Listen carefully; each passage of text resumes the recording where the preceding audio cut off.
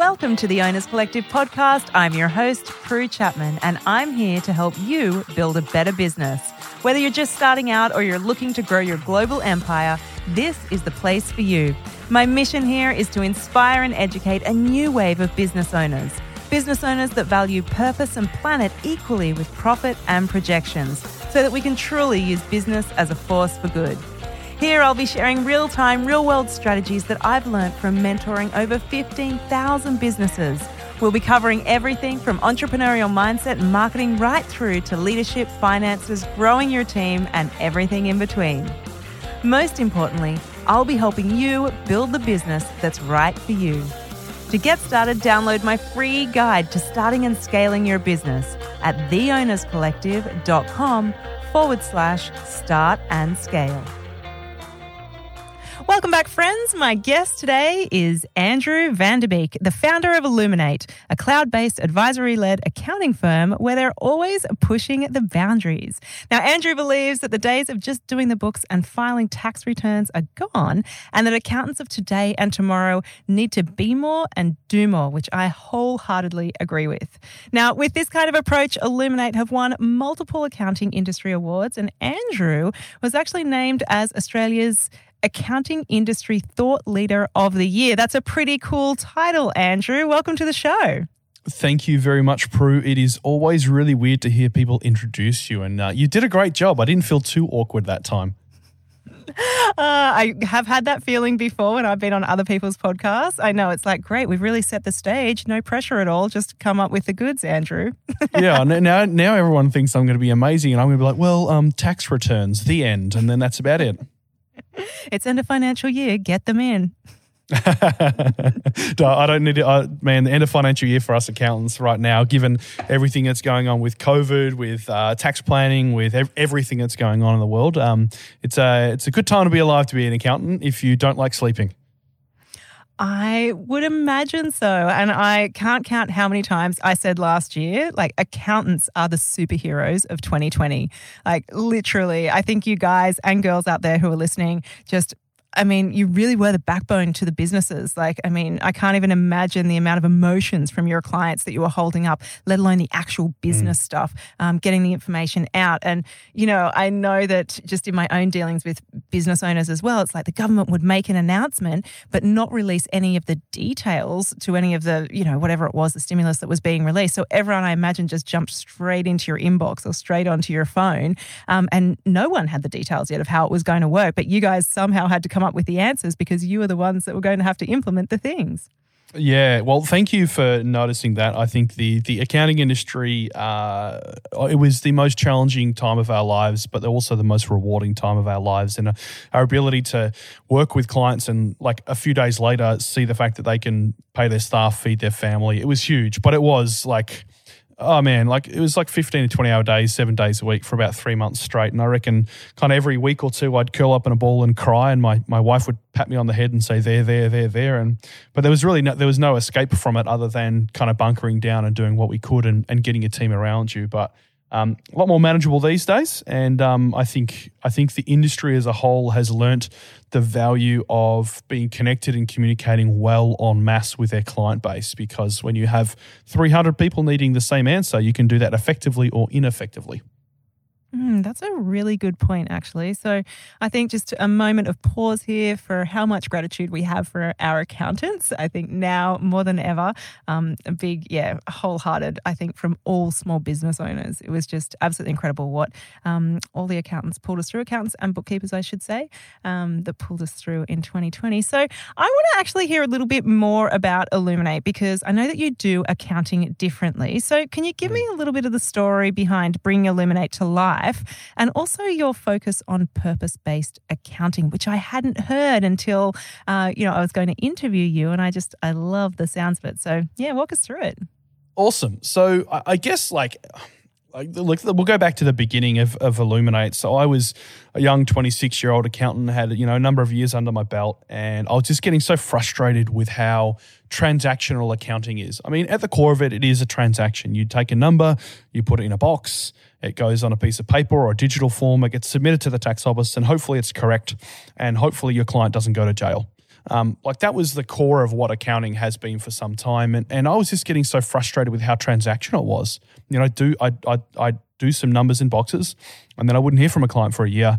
And I mean, I wasn't in a senior position at all, but I was just so frustrated with it and going, well, surely we can do this better. And is this really something that I want to spend the rest of my life doing?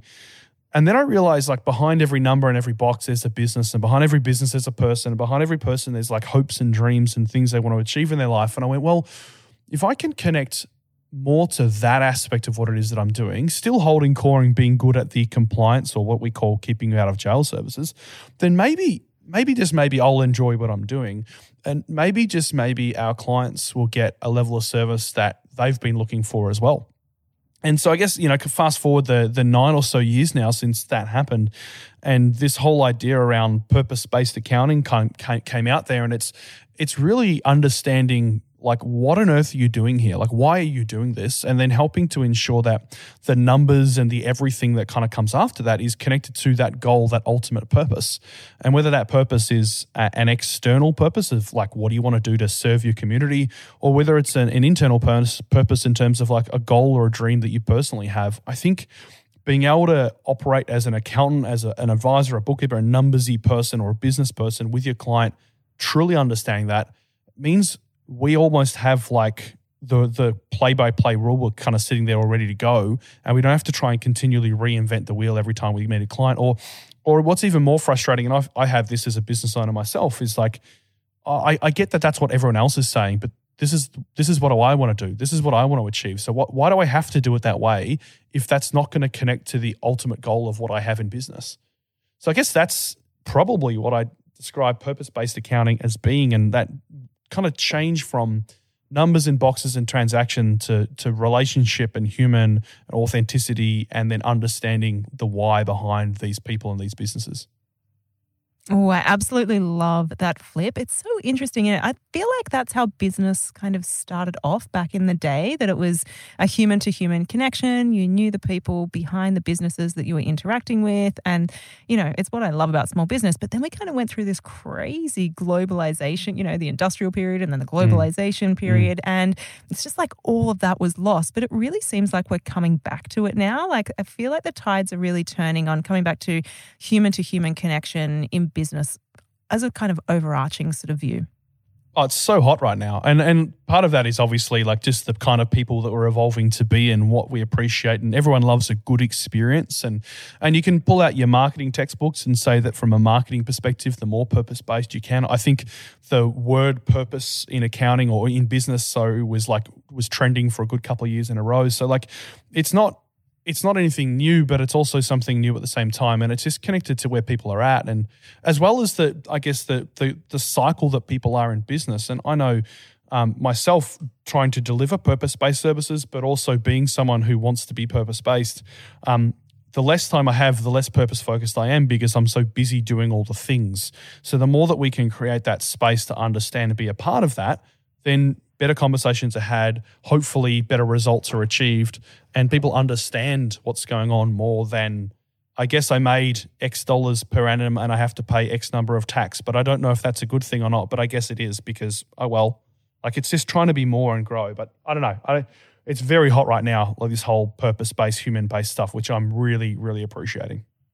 Yeah, me too. I'm 100% into it. So I guess I'd like to understand a little bit better how this actually plays out. I mean, is it as simple as taking the time to speak to someone, or are there particular sort of processes and systems you have in place to make sure that things are purpose-based? I mean, how do you actually bring this to life? Look, this is a constantly evolving thing. I wouldn't say I've built a 12-step, plan program to purpose-based something, because then in itself, it kind of removes the purpose nature of it all. It becomes so structured. So I think there's definitely a large component of conversation and openness and willingness to ask questions that you might not ordinarily ask. And then there's the structure of making sure that you're checking back in on those things. And when you're delivering whatever advice it might be that you're doing, stopping and thinking about what it is they want to achieve. So if I look at it from Illuminate's perspective and how we might deliver that, when I'm meeting with a new client, we might get to a point where we're talking about what they want to achieve and that kind of stuff. And I ask them what we refer to as the Illuminate's golden question. And it goes, if you could do one thing tomorrow morning, regardless of time, money, or location, with no restrictions at all, when you get out of bed, what would you do? And a lot of people struggle to answer this because it's quite a selfish question. It's not like, I want to go serve. It might be you want to serve people. It's like, what do you want to do? What do you want out of this? What is the top of your bucket list right now? Do you want to travel? Do you want to start a family? Do you want to buy a home? Do you want to volunteer here? What does that look like? And it normally takes people a few goes to be able to answer that kind of honestly and truthfully because they're not used to thinking that way. And then once we have that, the way we work with our clients is we try to be as consistently in their world as we possibly can within reason. Obviously, we can't do it every day or every week because our people would be mentally exhausted because of that. But if we catch up every month or every quarter, we're making sure that we are saying, hey, so just connecting on this thing, how are you going towards achieving that? All right, this is what the numbers look like. We know that in order for you to do that thing, you need to generate time and money in your world to achieve that. So it's really taking that, what is this overarching desire of yours that you've got? And then as you're facing decisions, we now then can say, does this decision get you closer to or further away from achieving this one thing? And then as we look at the numbers behind the business, we can also say, well, based on the numbers you're achieving, we feel you are, in fact, getting closer and closer to that point. And I mean, I can think of a client that we've been working with for a while, and she runs an e-commerce business, and she's wanted to own horses for a while. She's owned horses when she was young, hasn't had for a while, and we were able to work with her, and she's now got a horse for herself and a pony for her girls, and we're able to make that a really important thing that might not be a good financial decision, but in terms of a life purpose-based decision, provided the other things are tied up, it was amazing to do that. And then you achieve that, and then you go, cool, all right, well, now you've ticked that box. Let's go back to that initial question and let's see where we go from here.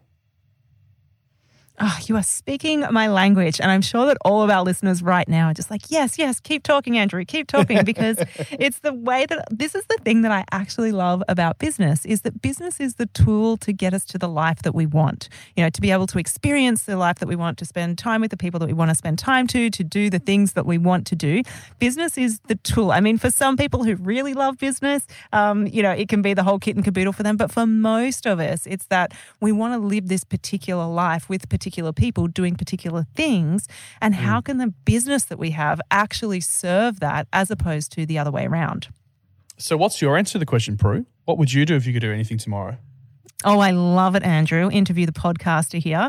The first thing that actually came to my mind, and this probably needs a little bit of a backstory to it, but if I could just wake up and do anything tomorrow, what I would do is I would actually gift myself a really spacious meditation. That's immediately what comes to mind. And the reason being is that I've just had some health things crop up this year, and I actually haven't been able to meditate because I've been getting these kind of strange tremors. And it's kind of all easing off and it's getting better now. And so I've been an avid meditator for a long, long time, and I haven't been able to meditate for about 6 months. And I've just started being able to meditate again. So for me, spending time in meditation is the ultimate place for me to be, because it really it informs most of my decisions about life, about where I want to go, what I want to do, how I want to show up. And so that was what immediately came to mind when you mentioned that. So if we go, I'm just going to keep going down this track, don't mind me. If you go that, where would you be meditating? Would you be doing it at home? Would you be going somewhere? Would it be for a day? Would it be for a week? Would it be with others? Would it be by yourself?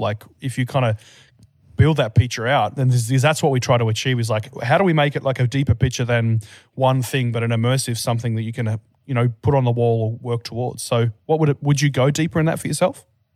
Yeah, absolutely. So I love this. This is so fun. I feel like I've just got myself a private little session here. Just a bunch of people listening on the outside. Yeah, let's. I'm all in for this kind of stuff. So for me, I would definitely be doing it at home. We just a few years ago bought my dream house, which is a tree house just in between Lennox Head and Byron Bay. So it's an absolute dream.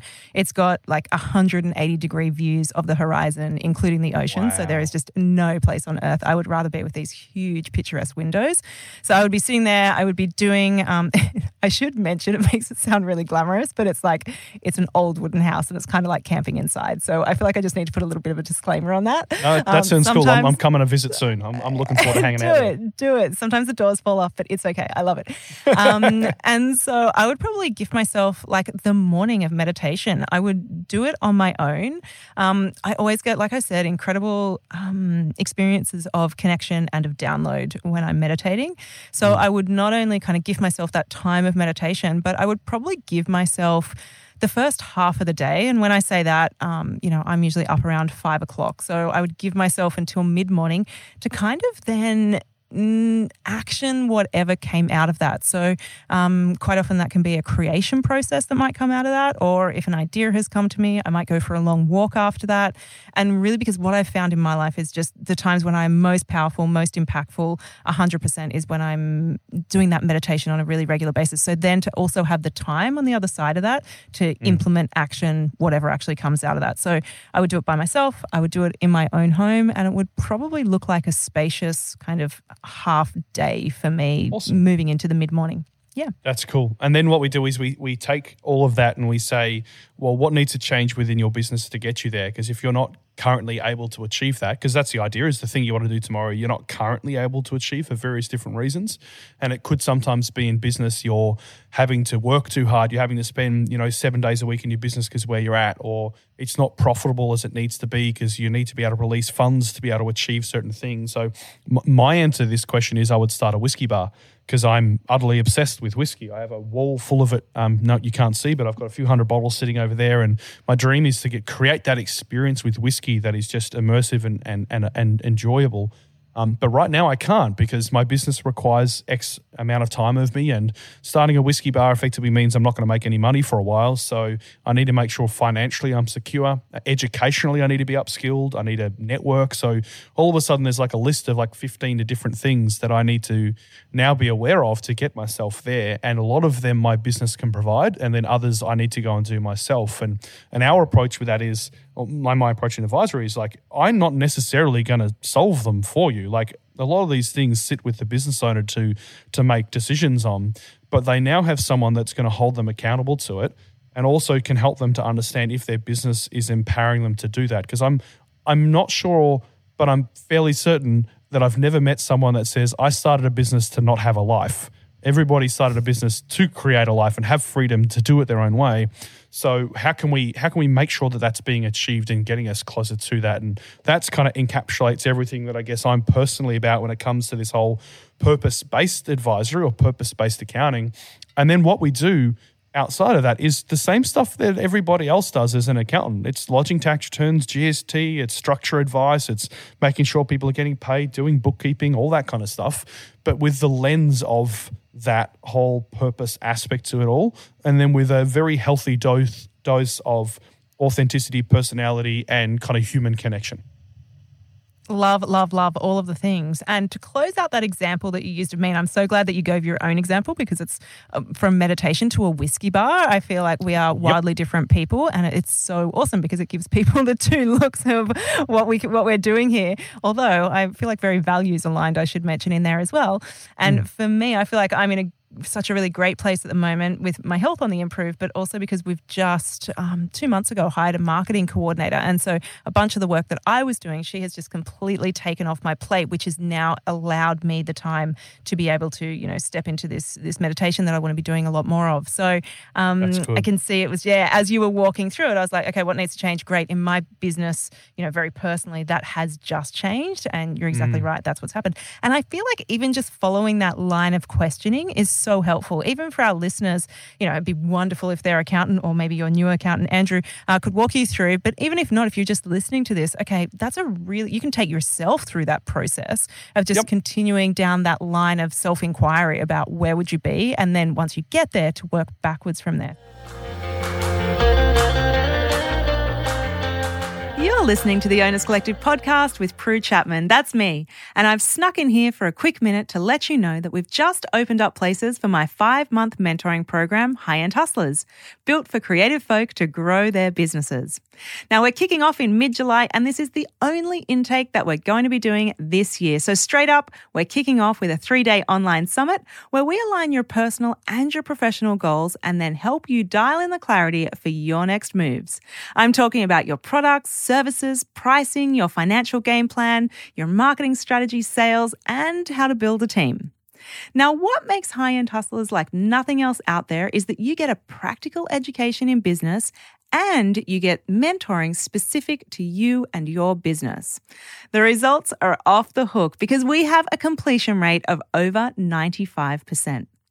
So if you're looking to grow your business, your impact, your knowledge, and connect with a like-minded community, then this is the place for you. For details, head over to highendhustlers.com where you'll find the full rundown of this epic mentoring program. See you there.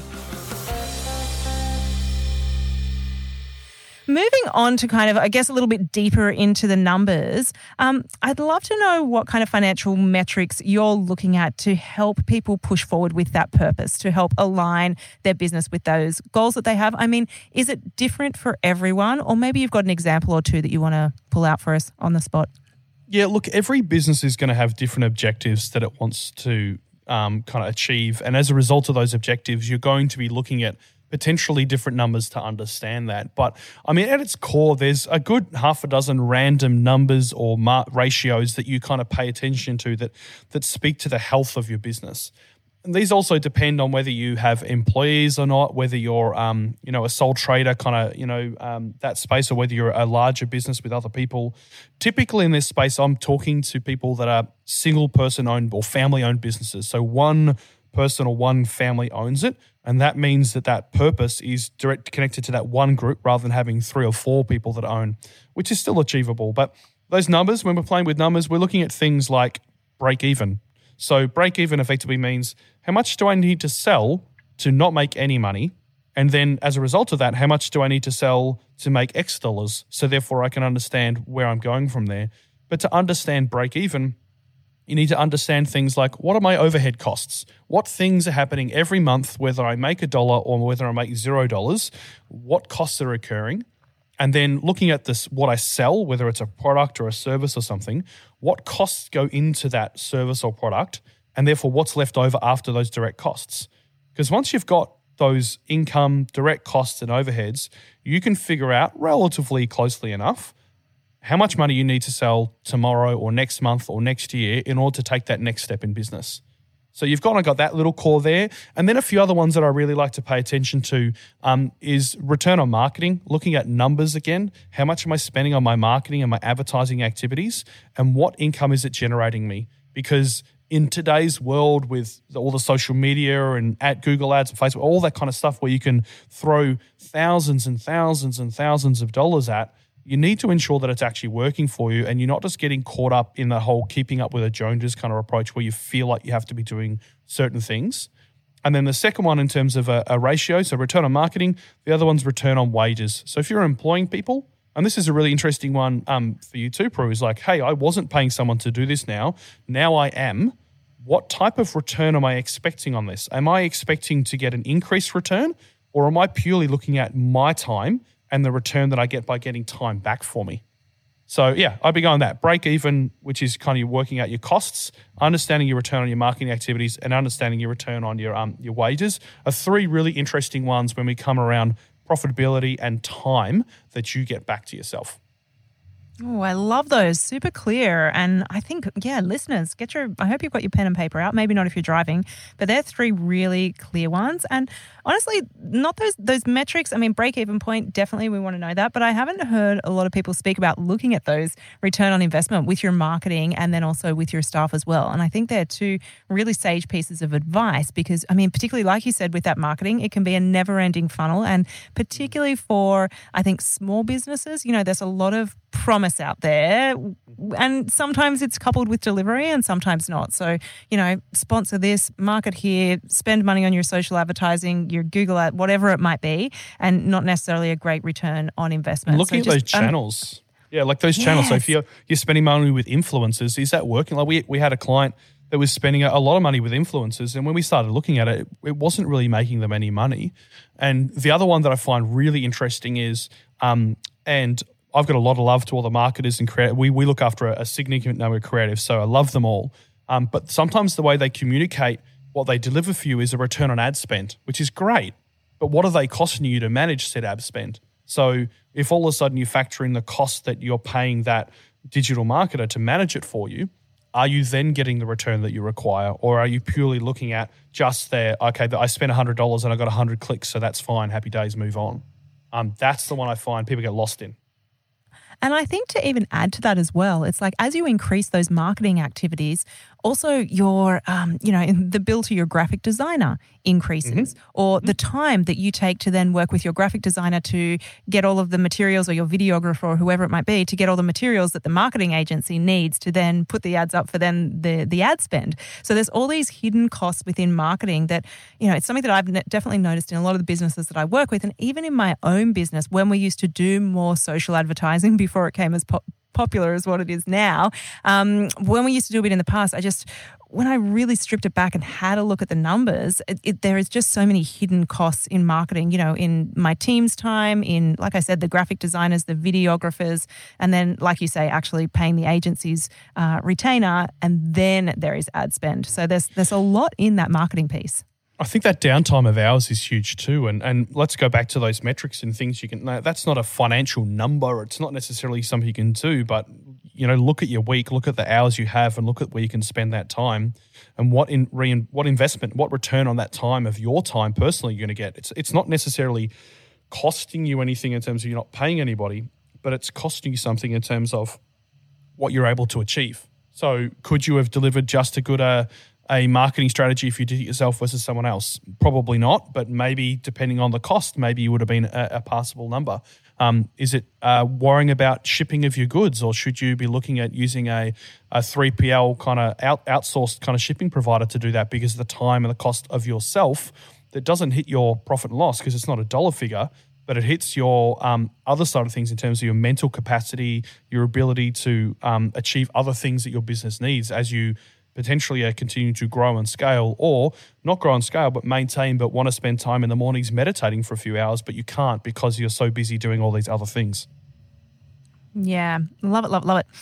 Okay, well, look, Andrew, we are like banging right up to end of financial year at the moment, and there has been a lot going on in this financial year that obviously none of us foresaw over 12 months ago. So I guess I'd love to get your brains around what people should be preparing, if there's anything they need to do now to take advantage of any of the tax exemptions, write-offs, stimulus-related activities. I mean, so much has been happening. So I guess it's probably a two-part question. Anything that people would normally or should normally have their eyes and ears around coming up to end of financial year, and then anything additional given the year that we've just had. Gotcha. So anytime we're sitting here at tax year end, there's kind of three ways of having a conversation, but normally we're sitting at from two angles. Angle number one is I don't want to pay any tax. Angle number two is I need to borrow as much money as I possibly can. Those two things are contradictory of each other, because as if anyone's had to go to a bank to try and get money, if they have made not much profit, which means they've paid very little tax, bank's probably going to laugh at them and tell them to walk off. But conversely, the ability to borrow as much money means you might have to have a lot of income, which means you might have to pay a lot of tax, and you need to be prepared for that. So you really need to understand what position you're in before you even have these kind of thoughts around it. And ideally, you're working with your accountant and your advisor to have more of a consistent approach as opposed to highs and lows because you're trying to borrow money then save tax. So we want to get in good, consistent habits. And then it's just a matter of looking at the same things. What right now do I need to spend money on at all? And if I'm going to spend money on it, will it get me increase in revenue, increased efficiency and effectiveness in my kind of overhead costs, so reducing costs, or does it give me that much warm and fuzzies that I can justify spending the money? Because more than likely, you're going to spend $1 to save 26 cents if you're structured as a company. So that's the thing you really need to understand. I'm sacrificing 74 cents to have this thing and then multiply by how much you're actually looking to spend. So you're really looking at that one initially. then you need to look at things like deferring. So there's a great thing out there right now is the instant asset write-off. So if you're a small business, you can go and spend, I don't know, 60 grand on a forklift and you can write it off, and you can spend a whole bunch of money. You'll see places like Officeworks and Harvey Norman, they're like trying to give out tax advice because it's tax time and you can write these things off. That's all well and good, and it definitely is a deduction and it might be helpful for you. But firstly, number one, contemplate if you're trying to borrow some money, because writing off that $20,000 thing is going to decrease your profit, and a bank might take that into account. But also is looking at it and go, is this something I actually need? Does it actually help me? Because I'd much rather my clients have money in their bank account to be able to go on holidays or do renovations or send their kids to school than having that nice new shiny thing that actually doesn't help them at all. So that's really like, in terms of a business as usual, every year you should be looking and asking those questions. Particularly this year, obviously, if anyone's received any kind of government support around COVID, and I really hope that you did if you were struggling, you just need to be aware of that they're taxed a little bit differently. So the JobKeeper payments that you will receive, that is taxable income. Whether you're a company, a trust, or a sole trader, it's taxable income. Various different grants, depending on what states you're in, some of them are and aren't tax deductible. So you really need to pay attention and ask your accountant whether those funds are taxable income or not. And then the cash flow boost, which effectively was the government trying to cover the cost of the tax you were withholding on your employees. That was actually tax-free. So looking at those ones, you're really seeing there's some different applications on how it looks like. If you're in Victoria, there's grants out right now to support your business because of the lockdowns that we're in. And there's other things around the digital adaptation grants, encouraging you to spend money on digital tools. So I would really be having a chat with your accountant around your state and regional based grants that might be available, because you might find that they're running out over the next week or three. And then you want to kind of make sure you're take them up as much as you possibly can. Yeah, on that note, we just saw that with Queensland government. The Queensland government are wonderful at supporting their small businesses with various types of grant. And they opened one, I think it was last week. It was the Business Basics Grant. And I think it closed within 3 hours. I think they're allocating 2,000 grants, and they had 3,000 applications in less than the first 3 hours and closed it. So I was stunned by that. This is my perspective. 2,000 grants, that's going to help hardly anybody. But also, like, everyone had to have their ducks in a row to be able to apply for that as well. So people were on top of it, which is cool. Yeah, absolutely. And I think it was kind of widely publicised by, people like my good self who, those grants can be applied to our kind of programs and things like that. So I feel like the word got out really fast on it, which was great. Like, hats off to Queensland government for making so many grants so available to small business. I think it's a really incredible initiative that they've rolled out, and, unsurprising that it fell so close to end of financial year. So fingers crossed. I mean, a lot of applications went in, but hopefully they're going to approve them pretty quick. So there's some really great things for people to be across. And I guess, is there anything else that people need to be, aware of in their overall accounting at the moment? One thing actually I did want to touch on, which I believe that you have the same approach in, is that just you can have a standard accountant and you can have a really great accountant, and it makes such a difference to your business, your life, your overall mental health, in that old school accounting was just, minimize your tax. That's what you're doing. You're looking backwards in your business, you're minimizing the tax and keeping people out of jail. But really where we want our accountants to be is really, like you say, purpose-based and also forward-thinking for us, looking forward with us, making sure that, really, accountants have so much knowledge and that they're bringing this to the table to really support the businesses and the lives that we want to live. So, I don't know if there's any comment on this or just agreement, but this old school, like the kind of lazy accounting, like, it's just dead now. I want our listeners to hear this and hear how important it is, because quite often I ask people, I'm like, do you have a really great accountant? And the answer is like, oh, I don't know, like, I don't pay much tax. It's like, that is not the answer to a really great accountant. So, what should people be looking for? Maybe that's a better question from me. Well, look, it's a great question, because this is one of the challenges in the world for the accountants that are trying to do more and be more, is that do more and be more requires a lot of time, a lot of investment, and a lot of cost. So often it means a great accountant costs more money, but sometimes the expectation is it's the same. Oh, my accountant's really crappy, I just want someone's better, but I'm not going to pay any more. And it's helping, as anyone out there would know, like you crap in, crap out kind of approach is you kind of get what you pay for. So firstly, I think you really need to look at that and say, what is it that I'm actually looking for out of an accountant? And so some people, and as much as I do agree that accountants should do and be more as well. There are still a lot of great old school accountants out there who will, lodge the document and keep you out of jail and have a good chat over a beer maybe about it, and that's kind of it. And if that's all you're really looking for, that's okay. That's totally up to you. But if you really want to work with someone who kind of gives a rat's about what you're trying to achieve, I would be asking some of those questions around what they're doing with their business. I'd be asking some questions around how they go about communicating and supporting their clients. So, things like, if I've got a quick question for you, how do you handle that? That's a really good sign of someone who actually understands how they support their clients, because accountants over the last 12 to 18 months have had an enormous influx of really quick questions that actually don't become really quick questions. So understanding how they do that is important. I would be looking for an accountant that is able to articulate their fees up front. So whether you're paying a monthly kind of subscription like we charge at Illuminate, or whether you're paying, okay, I know my fixed price, I know what it's going to be, you really want to understand that. The three things that we always hear when we have new clients knock on our door is, I don't want any surprises, which is the whole that fee thing. I want to understand what it costs. They say, I want an accountant that's proactive, although they can't define what proactive is, other than they're sick and tired of being told how much tax they owe a week before they owe it. And the last one, which is almost slightly depressing, is I just want to feel like my accountant has my best interests at heart rather than theirs. And I think that last one is the real key one in terms of finding an accountant that you appreciate, that you connect, that you can trust, is what questions and what things can you ask them to make sure that they have your best interests at heart, and then be prepared and be comfortable to pay for that, because you will get a much greater experience and greater involvement with those accountants who are providing that kind of space to service and support you, and hopefully see you and your business kind of kick goals going forward.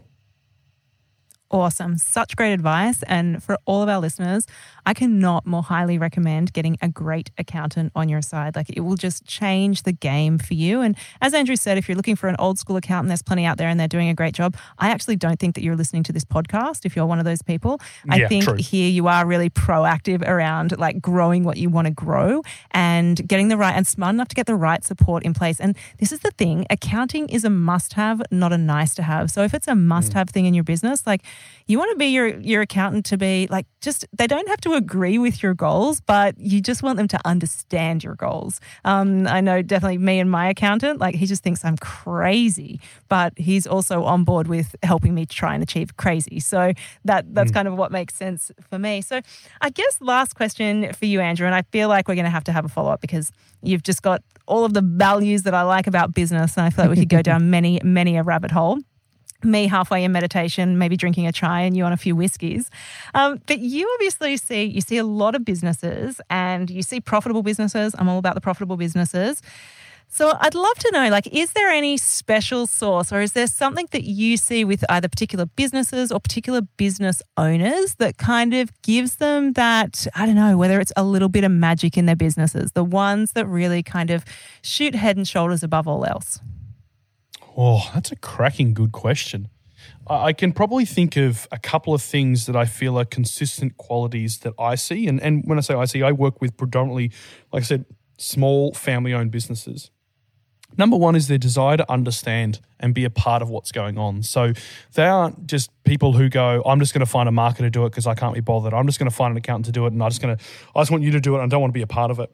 Most of these successful business owners have at least understood and been a part of that process, whether it was they did it originally and then they passed it on to someone to do, or whether they found someone but they're still involved in that. So they're always understanding, because there's nothing worse than, I know, sitting in the pub having a drink with your mate and someone asks you a question about your business and you can't answer it because you just trust someone else to do it for you. So have a good understanding on that. And I think the second part, and this is probably once again connected to my personal values here, is having an impact before income approach. So it's not just about trying to make money right here. And if you're just looking at every opportunity to take money, sooner or later, you're not going to make any money. But if you're looking at that impact and that, what am I trying to do within my community, and how can I get amongst them, and how can I help them and do what I do, and price it appropriately and respectfully, you'll find that you're going to have a lot more longevity with those clients and those services you're providing. And I've found a number of clients that are in that space are consistently having really interesting and smart wins, because they're thinking more creatively around the idea of business, as opposed to simply, I have a thing and it gets sold for a certain dollar amount, and if I sell X number, I'll make a certain kind of profit. So those have been my two tips based on what I see currently. Excellent, excellent tips. And I couldn't be more on board with you. I think particularly, having the other podcast with One Wild Ride where I showcase a lot of great businesses and the kind of storytelling that brought them to life. And one thing that's really consistent is exactly as you say, that kind of impact before income, because I think what that then kind of leads to is this just a long-term vision. Like it is less about, I think when people make a thing, sell a thing, it's quite short term. Like, it might be they're looking a week forward or a month forward or just a year forward. But when people are really creating for impact, they're looking to shift industries. They're looking 5 years into the future, 10 years, 7 generations. However long it might be. And it's this real long-term approach that I think it's magnetic, and I think it's because innately as human beings, it's what we're attracted to. We do want to take care of people, and we want to take care of planet, and so that long-term thinking is it actually just it hooks us in. And when you then attach the business to that, I think it's kind of that magic combination. Awesome. Love it. Andrew, I have thoroughly enjoyed our chat. I'm sure we're going to have you back again. And listeners, I'd love to hear your questions as well. Off the back of this, I think, like I said, accounting is it's so important for businesses, and I want people to get it right. I'm really passionate about this as a topic. I want people to get the right support that they need. So if you do have questions, I would love you can either fire them through on any of our socials to me, and I can direct them to Andrew, or we can get him back and ask him some more questions. So please go ahead and do that. And Andrew, for people that want to connect directly, how should they go about that? Well, other than me coming and hanging out at your treehouse soon, you can find us on all the various different social media. So it's Illuminate, ILLUMIN, and the number 8.com.au as our website. You can find us on Facebook, on Insta, Twitter, and LinkedIn, and wherever that. Or if you want to search out me directly, Andrew Van D. Beek is me, and you can find that handle on most of those social profiles too. Awesome. Andrew, thank you so much for being so generous with your time today. I've absolutely loved this chat. And like I said, we'll get you back soon. Thanks, mate. Thank you so much for tuning in. And if you never want to miss an episode, be sure to subscribe over on Apple Podcasts. I'm also dropping some juicy business building tips on Instagram, so head over to @OwnersCollective to join in the fun. And finally, folks, if you're hungry for a deep dive into the entrepreneurial story behind some of the best businesses around, be sure to listen to my other podcast, One Wild Ride, where we talk all things good business, positive impact, and epic adventures with the most inspiring entrepreneurs around.